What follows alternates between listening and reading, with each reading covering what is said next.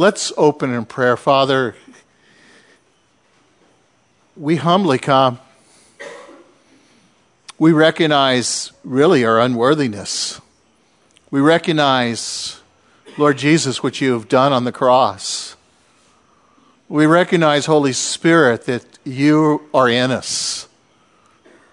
And Lord, that you lead us through your Spirit. You guide us. You refresh us. You comfort us. You strengthen us. And you stir our hearts, Lord, to live for you. Lord, that's really our desire. As Peter talked about, that we are to be living stones, that when people see us, they see there must be a God. They see your presence in us, all because your Spirit is in us. So lead us and guide us today. And all God's people said, amen. Turn with me to Galatians chapter 5. We're going to look at a couple verses from last week as kind of a lead-in. Galatians chapter 5, verses 14 and 15 is where we finished last time. Let me read. For the whole law is fulfilled in one word in the statement, you shall love your neighbor as yourself. But if you bite and devour one another, and take care that you do not be consumed by one another. That's so true, isn't it?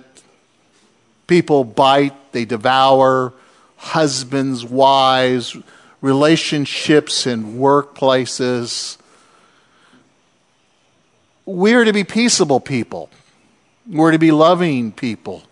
We're to be people that God's love, it's been poured into our lives. It's to be manifested and flow through us.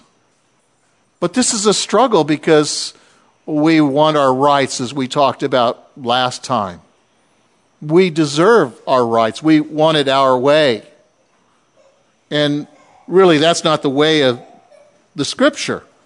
Look with me in your text in verse 16 through 18. I'll read it together. But I say, walk by the Spirit, and you will not carry out the desire of the flesh. For the flesh sets its desire against the Spirit against the flesh.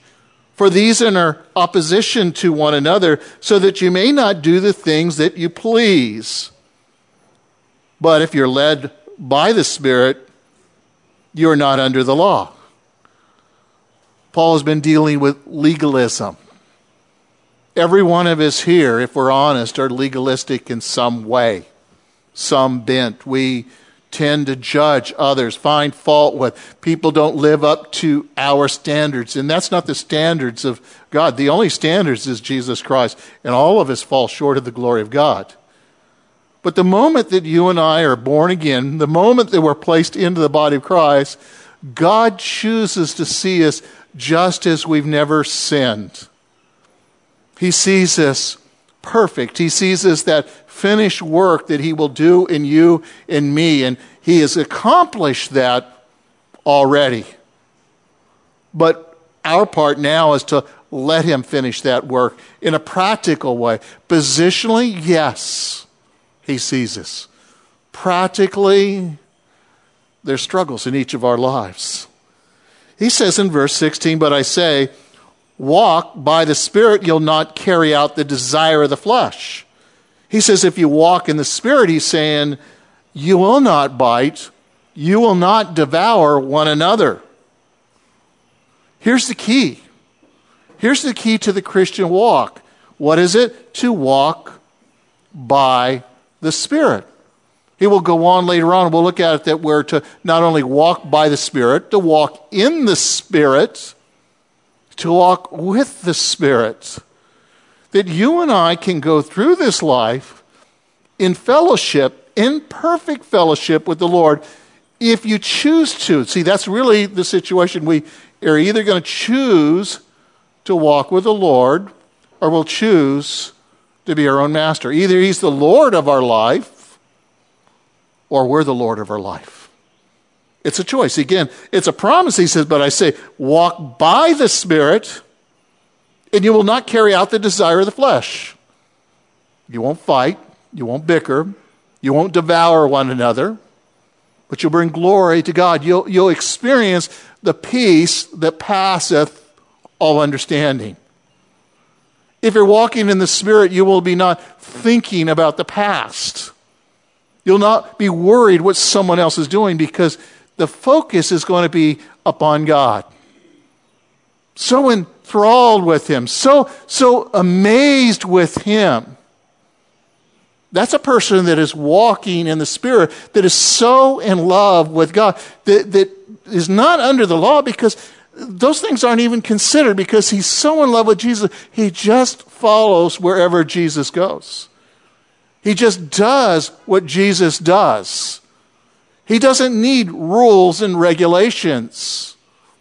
The laws, again, were perfect in converting the soul, yes, showing us our need, our schoolmaster to bring us to Christ.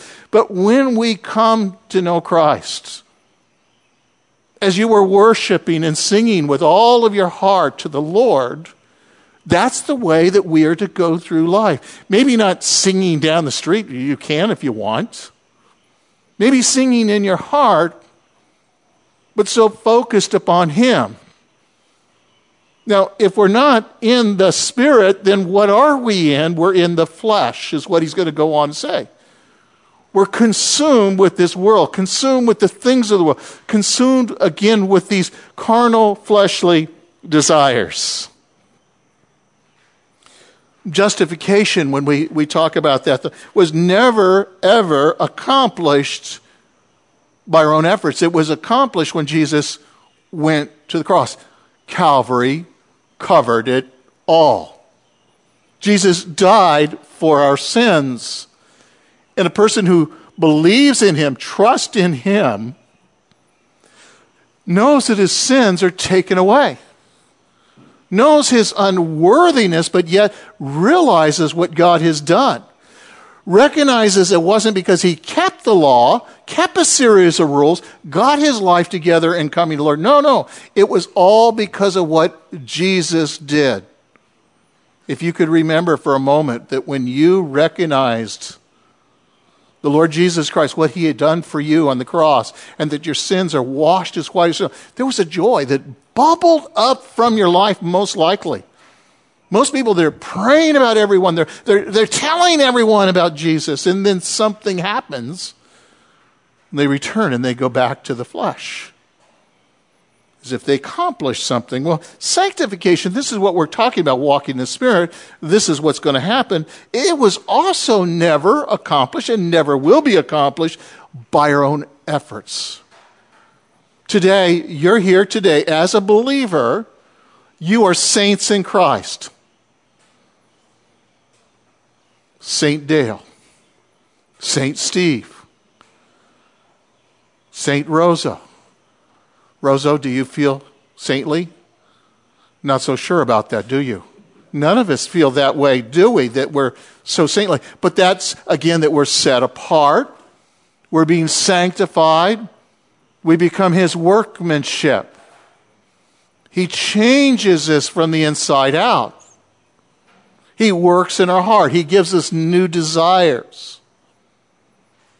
To be with Him, to be around other people. See, a person that's in the Spirit wants to meet with the Lord. What they do is they congregate together. They worship together. They study the Word together. They encourage one another. They provoke one another onto good works. They want to tell people about Jesus. See, this is a work that God does in you, and your part is to surrender to Him, to let go to Him. But oftentimes we can say, well, you know, my past. It doesn't matter what your past is. Your past is washed as white as snow. It is important to understand who we become in Christ. We are now a child of God. God sees you as His own child. You're adopted and placed into the body of Christ. You're set apart. He set you apart. It's not something that you have done. In fact, when we talk about this idea of sanctification, and we're not going to cover much text today because I really wanted you to understand the freedom. Please understand the freedom that you and I have in Christ is so important. Again, That first stage of sanctification, understand, is preparatory sanctification. It means that, again, it's when a believer is awakened. He becomes a believer. God prepares a person, convicts them of their sins. The Holy Spirit is wooing them and drawing them and convicting them. And then he quickens. The person becomes born again. They're placed in the body of Christ. It is a work of Jesus Christ. A person just doesn't come and say, I want to be a Christian. Now, you may be tired of yourself, but it's God that's showing you that need and what he has for you. And that first stage, again, is a work of God. And this is what sanctification is. Please understand, you cannot save yourself. You cannot make yourself holy. You cannot, all the discipline in the world, make yourself like Jesus. You need the Holy Spirit to change you and transform you. Let me read 2 Thessalonians 2:13. But we should always give thanks to God for you, brethren, beloved because of the Lord, because God has chosen you from the beginning for salvation through sanctification by the Spirit and faith in truth. Notice again, it's salvation and sanctification by the Spirit. The Spirit of God makes you holy. The Spirit of God changes you and transforms you and begins to write on the tablets of your heart. He convicts you and gives you new desires to be in places and do things that you have never done before. Well, there's a second stage that we've already kind of mentioned, and that's what we call, again, that positional. That's just the position. You are saints. That occurs the moment of conversion. That's when a person who is a sinner becomes a believer, and he's eternally set apart for God. You are made a saint. In 1 Corinthians 6:11 reminds us of this. Such were some of you, but you were washed, but you were sanctified, but you were justified in the name of the Lord Jesus Christ in the Spirit of our Lord. See, the work is always God in you and me. Our part is to surrender. When we see the shortcomings, and we're going to look at the deeds of the flesh next week, and then we'll look at the fruit of the Spirit, those deeds, they may make you feel like, wow, I'm still struggling. Maybe I'm habitually doing one of these things. It brings us to a place when we see those things, we say, Lord, save me. Not just to salvation, but save me from myself. Does anyone need to be saved from themselves here today? From our desires? Yeah, that's what it does. But you have to recognize it. When you recognize it, you thrust yourself upon him, and he begins that work. And it's a work of him. You can discipline yourself all day long, and maybe you put like putting a Band-Aid on, but eventually when something happens, all heck breaks loose. It's only Jesus, his Spirit working in you, that brings this permanent change. Hebrews 10:14 says, for by one offering he has perfected for one time those who were sanctified, those that are set apart, those that are saints. Once. The work of the cross, and then the Holy Spirit, he does the work. I've seen Christians through the years, you've seen Christians through the years that strive and strive and strive, and they keep returning like a dog to its vomit. I can't stand it. I'm drinking. I'm whatever it is I'm doing. Again and again, I can't stand it. Well, they're going to keep coming back there as long as they do it on their own power.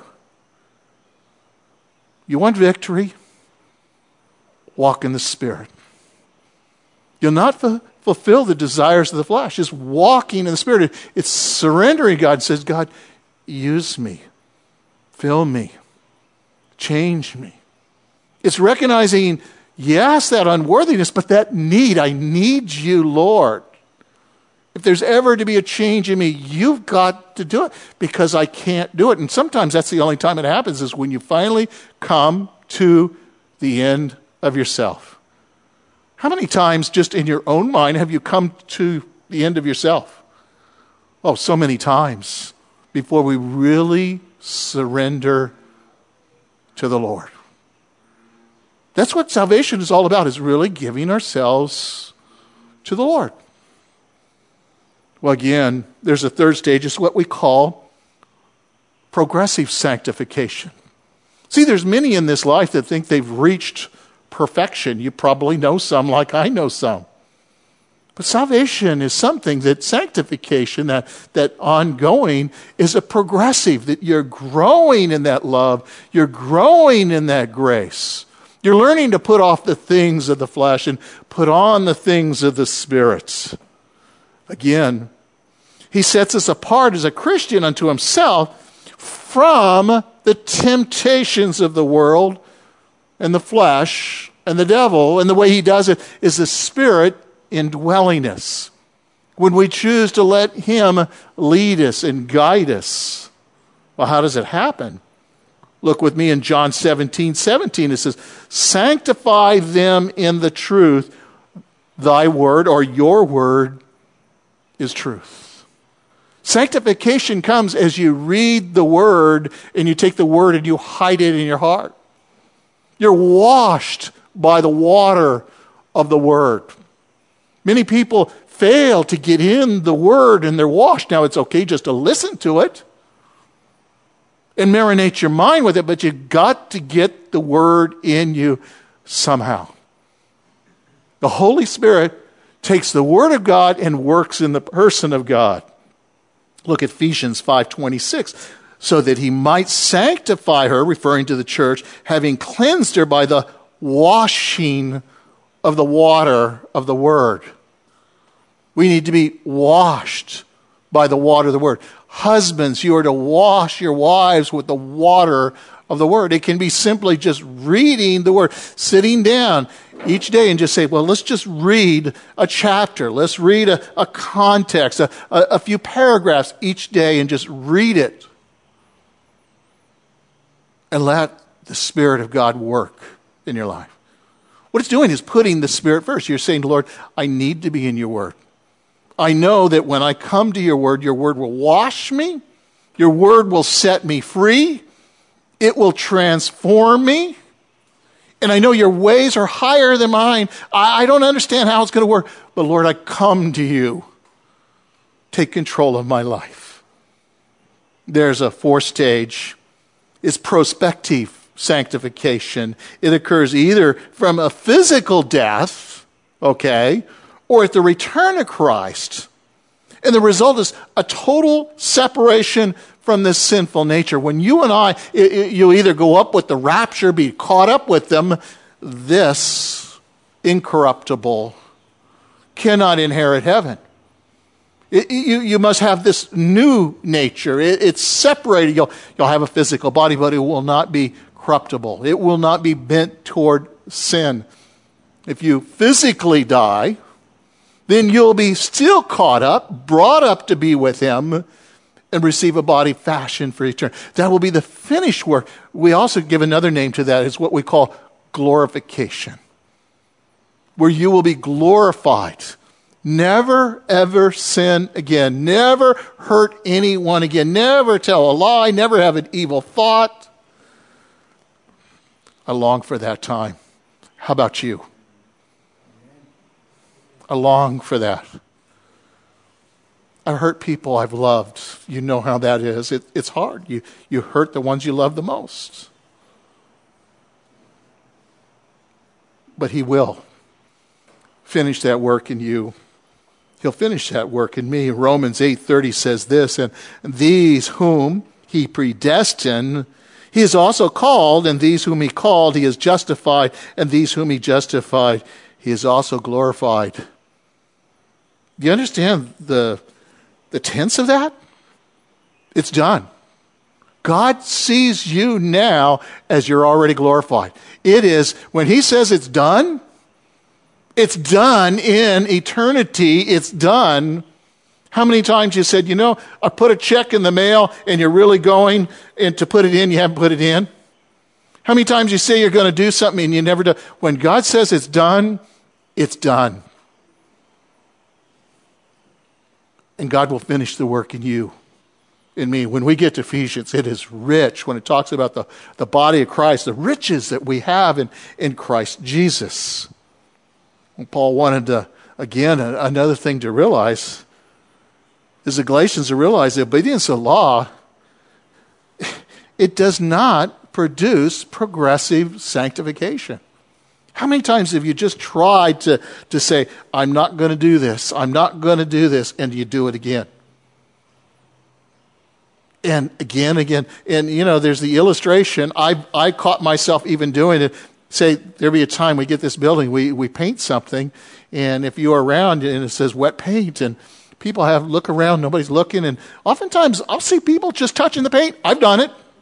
You want to see if it's still wet. The law just causes you to want to break it, to test it. Can I get away with this? Tell the kids, don't touch the stove. And what are they going to do? Charge for the stove. There must be a reason. I might benefit from it. And that's what the law does. Well, Romans 1:17 says this, for in it the righteousness of God is revealed from faith to faith, as it is written, but the righteous man shall live by faith. What does it mean, the righteous man to live by faith? We just walk by faith. We do not know what tomorrow will bring. We know who's in control of tomorrow. We know he's on the throne. We cast our cares upon him and we let him work out the details because we are his. Because God assures us that all things work for the good for those who love the Lord and called according to his purpose. One day we'll look back and say, God, all because of this that you allowed in my life, I'm at this place today. In my own life. To be divorced. A horrible thing. God hates divorce, but Judy and I divorced. But it brought us to the point that we both saw our need of Jesus Christ and we were born again. Who would have thought that I'd be a pastor? No way. See, God has a plan that everything that happens, while it may seem bad, he will use it to accomplish his own purpose. Well, there's a nature of spirituality. Look with me in verse 16 of our text. But I say, walk by the Spirit, you'll not carry out the desire of the flesh. For the flesh sets its desire against the Spirit against the flesh. For these in opposition to one another, so that you may not do the things that you please. But again, in verse 18, but if you're led by the Spirit, you're not under the law. Well, what is spirituality? You've heard people say, well, I'm a spiritual person. What does that mean? Very confusing. Well, I kind of feel things. I feel a lot of things too. But that doesn't make a person spiritual. Can I accomplish it by some form of a legalistic conformity? Some following the moral laws, traditions, denominational list of do's and don'ts. No, that won't do it. Spirituality is having a relationship with Jesus Christ. It's being led by the Spirit. And it's not me. It's the Spirit of God that makes you a spiritual person, because when you were born again, you were spiritually dead, but now you're spiritually alive. And a person that's in this world that says, I'm spiritual, never been born again, they're not spiritual. They're deceived. They're lost in this world. Their spirit is still dead, and they still need to be born again. Unless a person's born again, they will not enter the kingdom of God. And the church, sadly, is full of people that call themselves spiritual that have never been born again. They conform to, again, a series of rules and regulations. Again, in verse 16 it says, but I say walk by the Spirit. You not carry out the desire of the flesh. The command begins with just one step. I have a little book. It's called Praise of Plotters. It's just putting one step in front of the other. It's not how fast you can run. It's not how much you can learn real quickly. It's just faithfully stepping one step in front of the other. It happens when a person is born again. Instantaneously, he's placed in the body of Christ. He now is alive in Christ. And a new walk, progressive walk, again of sanctification, has begun. So he's putting one foot in front of the other, one day at a time, ongoing, continually. You know that word, walk in the Spirit? Actually, the tense is probably better put, keep on walking. Keep on walking. I think, okay, I'll walk in the Spirit. Okay, I'm done over here. No, you need to continually, day in, day out, walk in Christ. Not make a right turn, not make a left turn. Not say, Lord, you wait in the car while I go do this. It's continual. It's ongoing. It's persistent to walk in the Spirit. So it's really saying, keep on walking, ongoing. Now, it's not running. It's not dragging our feet. It involves time, and it's persistent. It's something that's ongoing. When you walk, there's a reason you walk. There's a purpose that you walk.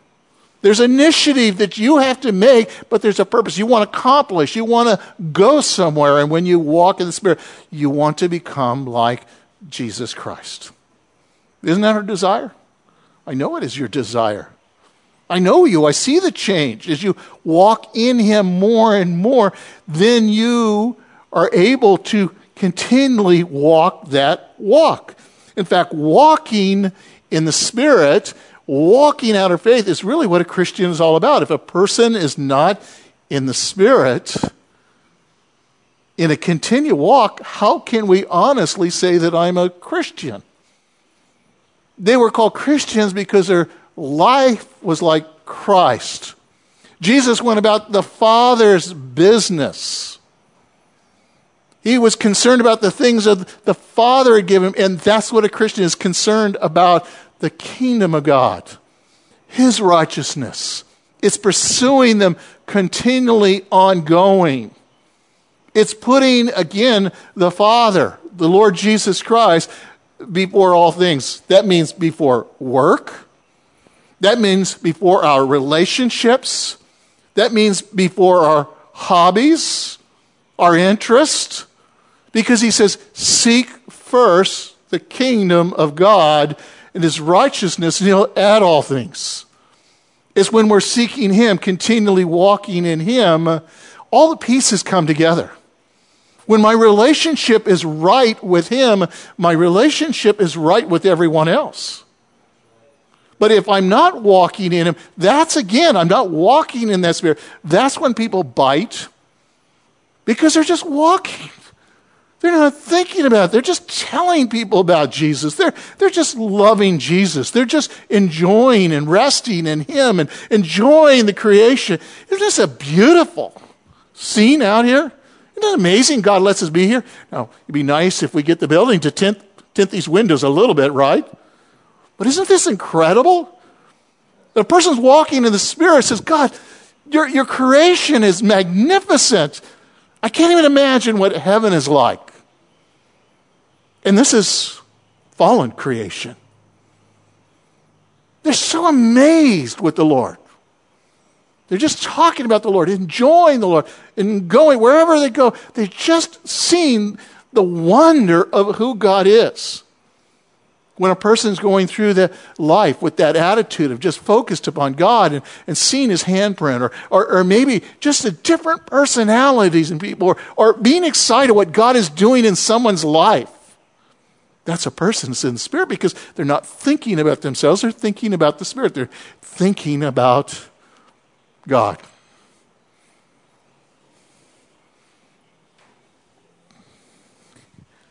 Being in the Spirit is a natural manifestation when I surrender myself. Now, we talk about, again, that be not drunk, but be filled with the Spirit. And sometimes we have this idea, it's like a pitcher, and it's half empty. Well, let's pour some more water, be filled. It's all the way to the brim. That's not what it's talking about. It's being controlled. See, walking in the Spirit, being filled with the Spirit, is controlled by the Spirit. A Spirit-controlled life. That when someone is harsh to you, someone is nasty to you, someone strikes you, you don't strike back. You don't verbally go back against them. You're able to turn the other cheek. When someone's having a bad day, I'm going to assume, and they just dump the dump truck on you, you pray for them. Lord, you know what's going on in their hearts. You're not angry with them. I know you guys are not angry. It's the other church, right? None of us struggle with that, do we? No, we do, don't we? But there's a key that we're not in the Spirit in those times. Our walk should not reflect the typical, ordinary life of just a person down the street, an ordinary life of an individual. No, it should being bounced and tossed and turned of every wind of doctrine, or excited about this one day and excited about that. No. Look at Ephesians 4:1. Therefore I, the prisoner of the Lord, implore you to walk in a manner worthy of the calling with which you were called.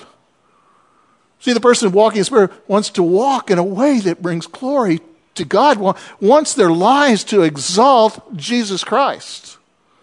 This is something that we grow in, that love and grace of Jesus Christ.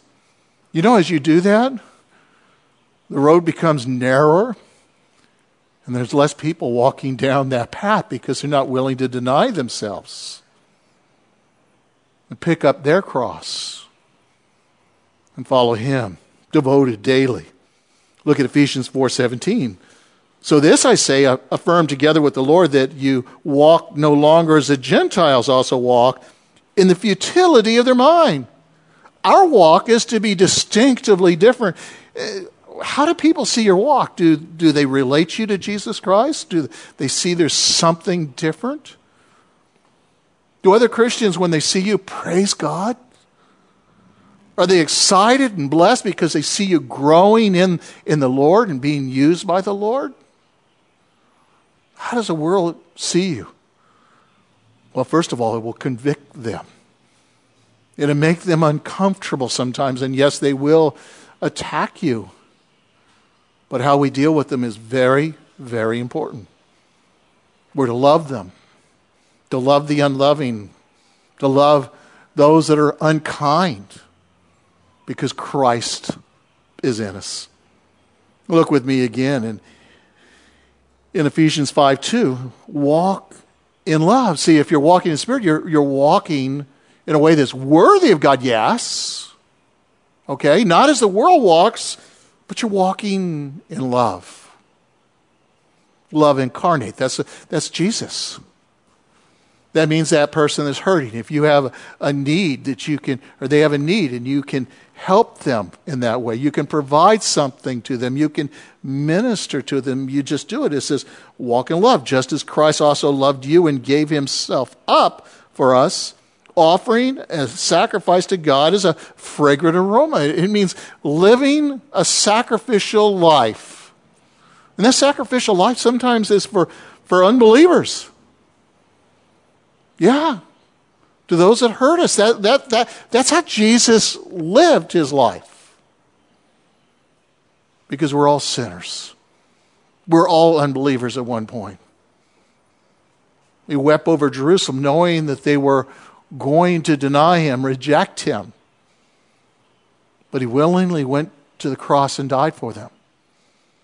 So walking in the Spirit means walking in love. Not in anger, not in bitterness, not in condemnation of others, but love. God have mercy upon them. God saved them. God used my life in some way in order to minister them or surround them with other brothers and sisters. Ephesians 5:8 says, for you formerly walked in darkness, that's the walk of the world, but now you are the light in the Lord. Walk as children of light. So when we walk in the Spirit, we're walking as children of the light. That people see Jesus Christ in our life, that we have a higher standard, not looking down at him, but our standard is God's standard. Morally, we're different. And this walk, anyone can accomplish it on their own? No. You can't without the Spirit of God. It's hard to love someone that is unloving, who hurts you, that wants to destroy you, but that's the life that we're called to live. We can try and say, no, that isn't what he meant, but that's what he did mean. That's what he teaches again and again and again. Well, there's 3 more characteristics of the mark of a spiritual walk. Notice again in Ephesians 4:30, do not grieve the Holy Spirit of God by whom you were sealed for the day of redemption.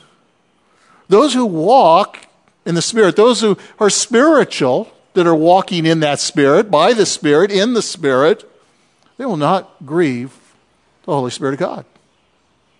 Now, has anyone here ever grieved the Holy Spirit? Hint, every one of us have.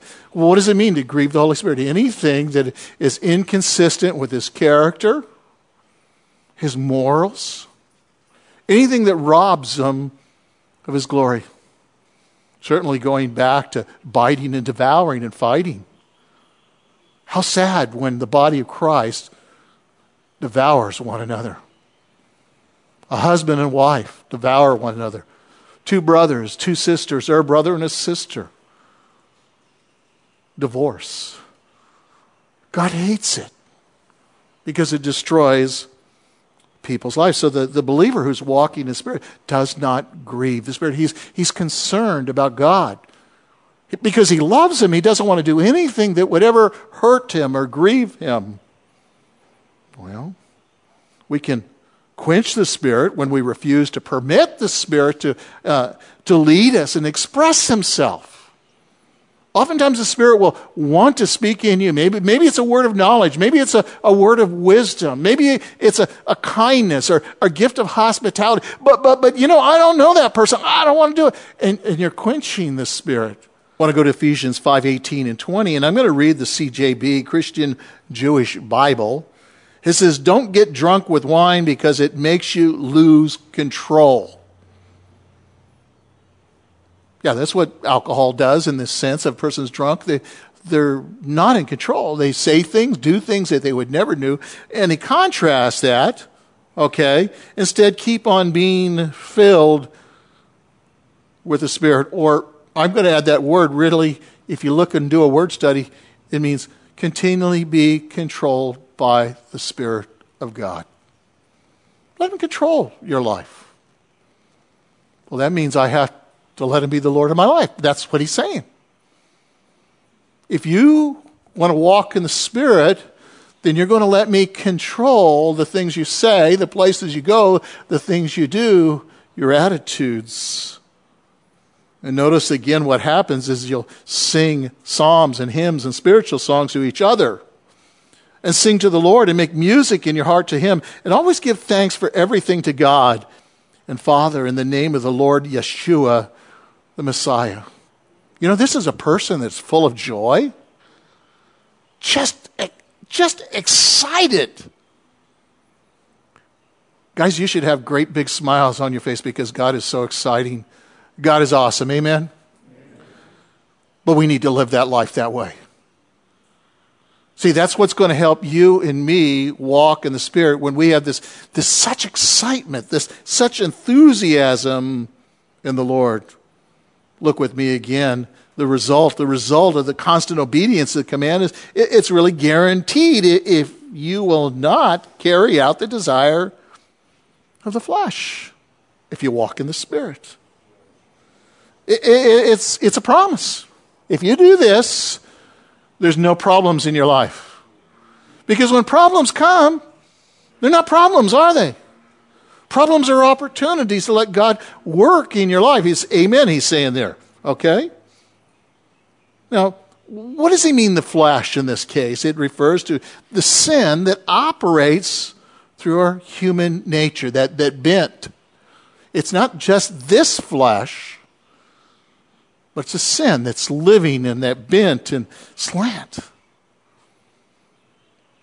Motivating us. See, temptation comes from within. We can't blame it on the devil. It's real easy to blame it on somebody else. If my husband didn't do it, my wife didn't do that, then no. The problem is from within. We have this sinful nature. This sinful nature, it lusts. It desires everything that the Lord wants to do in your life. It says no. And the Spirit desires to set you free. It lusts. Lust is good and bad. The Spirit lusts for you or desires. God is jealous for you because He wants the best for you. Well, in verse 17, we see the conflict. The flesh sets its desire against the Spirit, and the Spirit against the flesh. And these, again, are in opposition to one another, so that you may not do the things that you want to do. You can want to do the right thing, but there's this battle going on. There's a battle. And if you're feeding, again, spiritual food, then you'll be able to do it. And what it's speaking about is there's two natures in you and me. Adam was created. He had this created and creature-like holiness, yes, perfect human nature, but after the fall, it was a fallen nature. So you have this nature, again, when Adam died and he sinned, spiritually he died, but you had this fleshly nature. But when you're born again, now you have, again, this nature, the Spirit of God living, and now there's a battle going on between them. And we need to be aware of that. We need to be able to deal with it. Again, 2 Peter 1:4 says this, "For by these He has granted to us His precious, magnificent promises, so that by them you may become partakers of the divine nature, having escaped the corruption of this world by lust." God Himself is living in each and every one of you. Isn't that awesome? Look at your wife, look at your husband, look at your brother, your sister. Do you see Christ in them?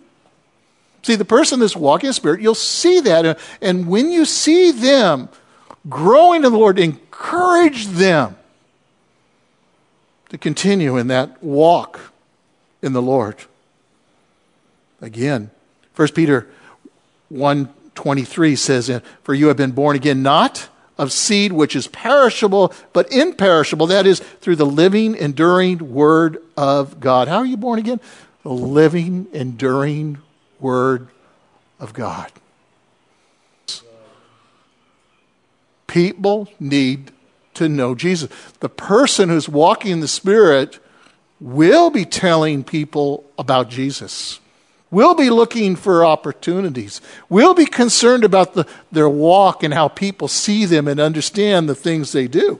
Notice again in 1 John 3:9, it says, "No one who is born of God practices sin, because his seed abides in him, and he cannot sin because he's born of God." Now, some people take this, "Oh, yeah, I've been born again. I cannot sin."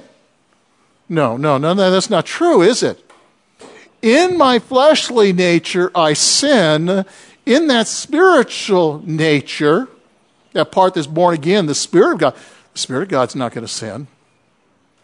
When you yield to those fleshly desires, when you're feeding that flesh, then you sin. Notice again, no one who is born of God practices sin. The idea is habitually, ongoing, does it. You're going to sin. Let me encourage you. You're going to sin, and God is faithful and just to cleanse you of all unrighteousness when you confess your sins. The work's not done. Positionally, God sees you just as you never sinned. You're a saint, set apart. He is progressively making you holy, and He will finish that work in you. You have that divine nature within you, and He's changing you, and He's transforming you. You no longer need to submit to the old man. In fact, as you continue down that road, you'll sin less and less. In fact, He'll reveal things in areas of your life you never knew. Maybe there's a bitterness deep down in your heart that you've never forgiven someone. And God wants to set you free. He wants you to forgive them and let go. Because that bitterness in our heart destroys us. It separates us. Well, death will set the Christian free. Free from this body, this incorruptible body, and that will receive a new body, incorruptible, but it's not really new humanity. It's something fashioned for eternity. The resurrection, again, is because of the resurrection of Christ that we now will die, but we will be raised in the newness of life. Now here's the key. Again, Sermon on the Mount, Matthew 6:24, speaking really about money and greed, but notice what it says. No one can serve two masters, for either one will hate one and love the other, or he will be devoted to one and despise the other. You cannot serve God and wealth. In the case he's talking about money. But the fact is, you cannot serve two masters. You have to decide today, who will you serve? Will you serve the Lord, or will you serve the flesh? And if it means that you want to serve the Lord, then you have to surrender and give yourself over to Him. But there's two natures in me. There's two desires. They're opposed to each other. I'm a sinner, but I'm a child of God at the same time. How do I bring the balance? How do I work through this? They're lusting with each other. 1 Thessalonians 2:17 says, but we, brethren, having been taken away from you for a short time, while in person, not in spirit, we're more eager with great desire to see your face. God puts the desires in our heart, and we need to respond to them. We need to be in the place that God would have us be. God will put us along with other brothers and sisters and I know I'm preaching to the choir, you're in fellowship. Do you realize how important fellowship is with other brothers and sisters? You need it. They need you. You need them, not just Sunday mornings, you need it during the week, whether it be on a phone call. Some people call and pray and talk to each other on the phone. A home study. Open your home up. Lunchtime. If you have an hour lunch, open the Bible, read with somebody. You need that fellowship. Go walking with somebody. Spend time with some, because you'll be encouraged by them, what God is doing in them. They'll encourage you, and you'll be praying for each other. Paul had a lot of desires. He just sometimes didn't know what to do. In Philippians 1:23, he says, but I'm hard pressed from both directions, having a desire to depart and be with Christ, for that was much better. But he goes on to say, the better thing is really to stay, to minister to. The need is here. One day, every one of us will go be with the Lord, but God has put us here that we would be there for one another. Encourage one another. Well, the struggle is a spiritual frustration, defeat for many. And again, let me read 1 John 3:8 and 9. The one who practices sin is of the devil, for the devil has sinned from the beginning. The Son of God has appeared for this purpose, to destroy the works of the devil. And no one is born of God practices sin, because his seed abides in him, and he cannot sin because he is born of God. Recognize that we're born of God, and we want to walk that is worthy of God. We're going to walk in the Spirit. We're going to keep on walking continually. Being in that fellowship, being in the Word, being with other brothers and sisters is so important. Paul learned the victory. The victory the secret of the victory is really confessing his struggle. In fact, look with me in Romans 7:15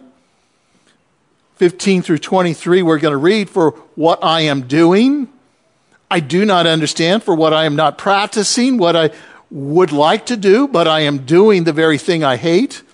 But if I do the very thing I do not want to do, I agree with the law, confessing the law is good. So now no longer am I the one doing it, but sin which dwells in me. For I know that nothing good dwells that is, in my flesh, for the willing is present in me, but doing good is not. For the good that I want, I do not do, but I practice the very evil that I do not want. But if I am doing the very thing I do not want, I am no longer the one doing it, but sin which dwells in me.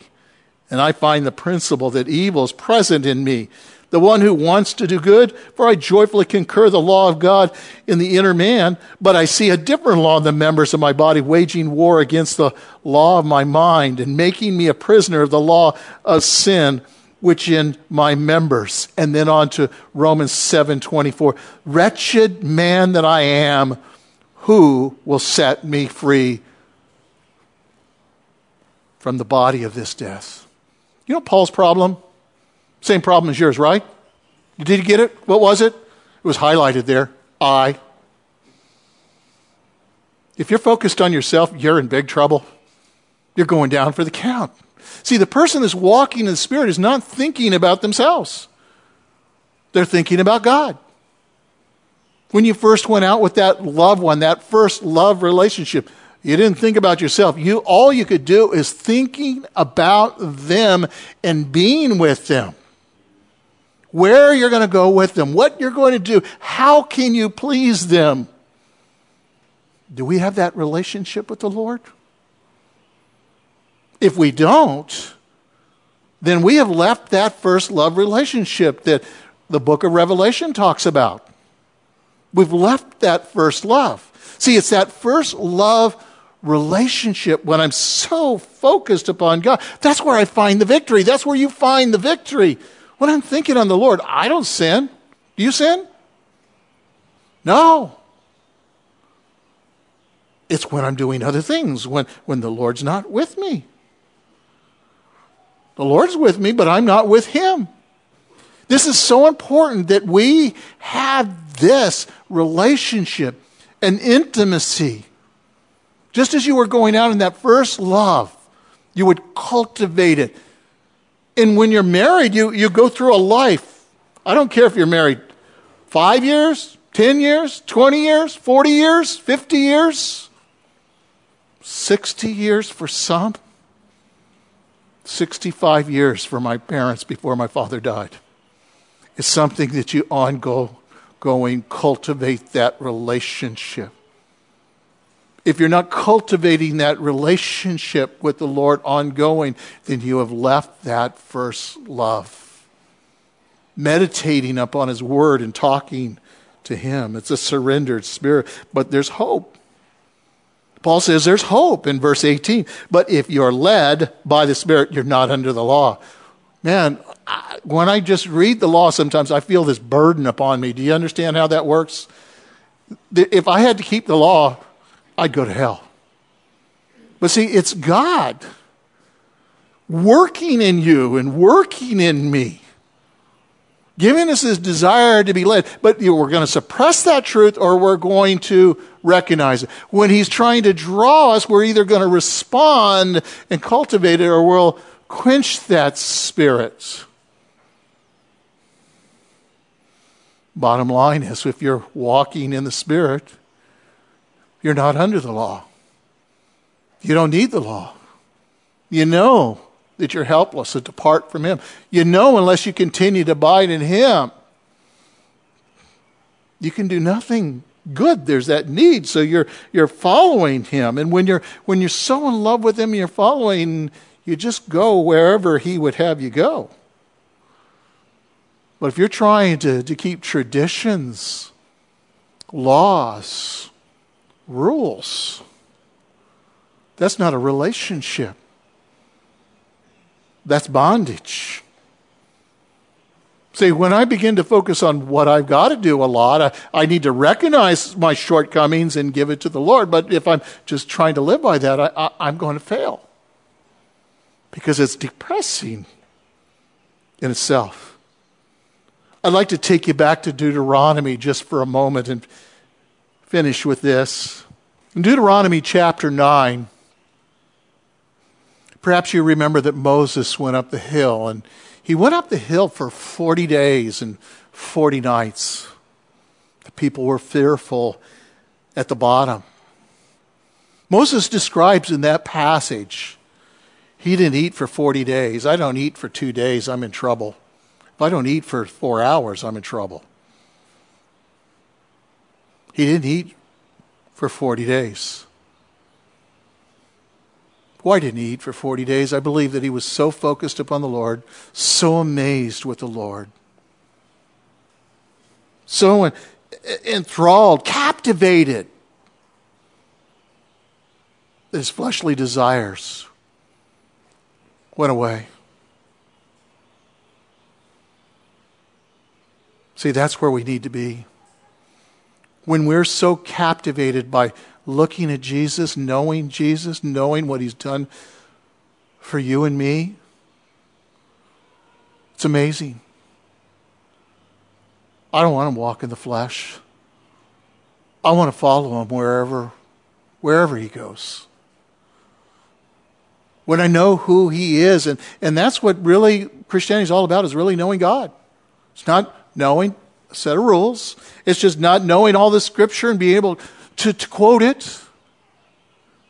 It's knowing him. What does this tell me about him and his love for you and me, and quietly sitting there after you read and just listening to him speak, and he says, yeah, and I love you with an everlasting love. I desire you to walk with me. And you think of Enoch, who walked with the Lord all those years, and all of a sudden it said one day, he wasn't. And you've heard me maybe say this. I just kind of believe in my own mind that Enoch was walking with God, and God said to Enoch, Enoch, you're closer to my home than yours. Come home with me. Isn't that where you want to be? Home with the Lord. A place where there's no sin and no pain and no sorrow. That's when you and I walk in the Spirit. When we're captivated by him, longing with him, we're walking almost as if we're in a daze, and I'm not going to walk off there, okay? And I'm going to follow him. And you'll follow him wherever he goes. Father, thank you for your word that is fresh, it's new. Every time we look at it, God, you're amazing, God. You're an awesome God. And God, we want to know you more today than we've ever known before. We want to walk with you. We don't want to walk with this world. We love you.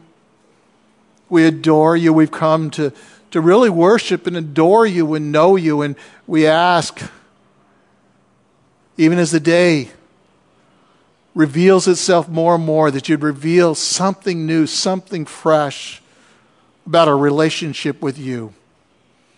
And all God's people said, amen.